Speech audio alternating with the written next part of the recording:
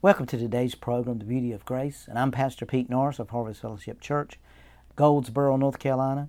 I want us to turn to Matthew chapter 26, verse 33 through 35, and I want to show you the difference in Peter and John's lives. Because, Peter said, I'm the one the Lord loves, and John said, I'm the one the Lord loves, and Peter, he was quick to always say what he was going to do for the Lord. And we see in Matthew 26, verse 33, Peter answered and said to him, even if all are made to stumble because of you, I will never be made to stumble. Jesus said to him, surely I say to you that this night, not tomorrow, but this night before the rooster crows, you will deny me 3 times. Peter said to him, even if I have to die with you, I will not deny you. And so said all his disciples. Now you see here, Peter was boasting of his love. Peter represented the law. But now let's go down to John chapter 13, verse 23 through 26, and we're going to see a whole different picture. Because Peter represented the law. He was boasting of how much he loved Jesus. But there's a different scenario here with John in John 13, 23 through 26. Now there was leaning on Jesus' bosom one of his disciples. We know that was John, whom Jesus loved. Simon Peter therefore motioned to him to ask who it was of whom he spoke. So here's Peter saying, John, ask him. You're closer to him than us. Ask him. Then leaning back on Jesus' breast, he said to him, Lord, who is it? Jesus answered, it is he to whom I shall give a piece of bread when I have dipped it. And having dipped the bread, he gave it to Judas Iscariot, the son of Simon.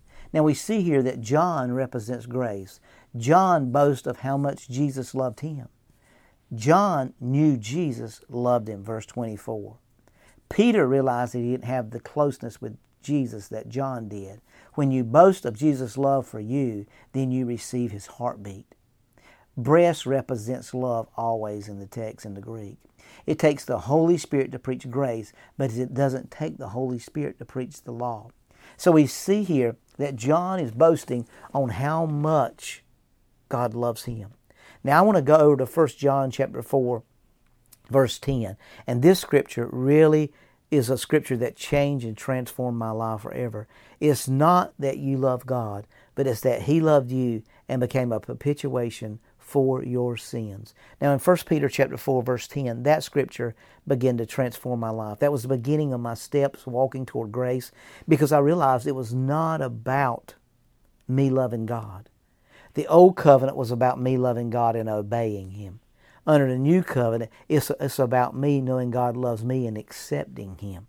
See, I've got to learn to accept him. In other words, I've got to know how much he loves me. Because how do I love God? It's when I love you, when I'm pouring out my love. So we see Peter saying, Lord, I'll die for you. I will never deny you. Well, we know that night he denied him. He had good intentions, Peter did. Most religious people living under the law have good intentions, but they're never going to be able to measure up because they don't know they're loved. So you've got to understand and come to grips with how much God loves you. It's not about you loving him at all. It's about discovering how much he loves you. And if you can ever get a hold of how much he loves you, your life will be transformed. And this is what began to transform my life with this message of grace, is discovering how much God loves me. It was not that I loved him, but that he loved me first. He loved me when I was yet a sinner. Romans chapter 5, verse 8 and 9, it says that he demonstrated his love to me when yet I was a sinner, of how much he loved me. See, that's a beautiful picture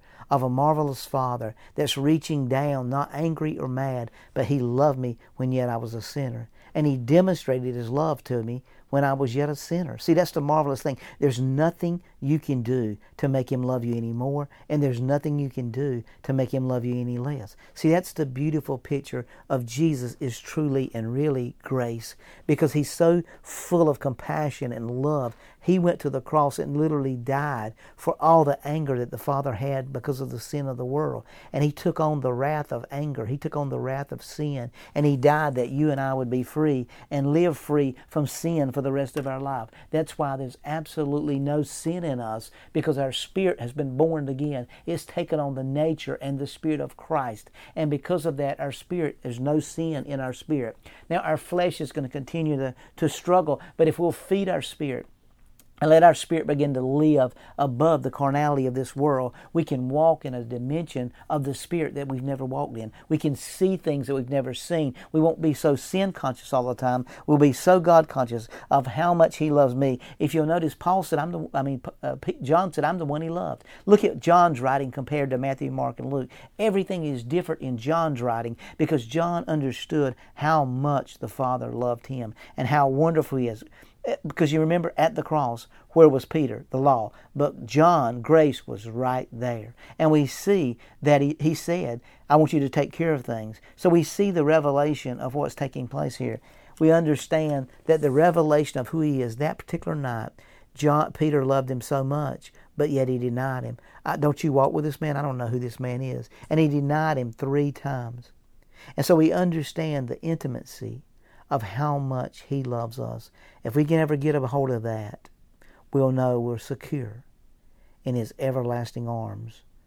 And that's the beauty of grace.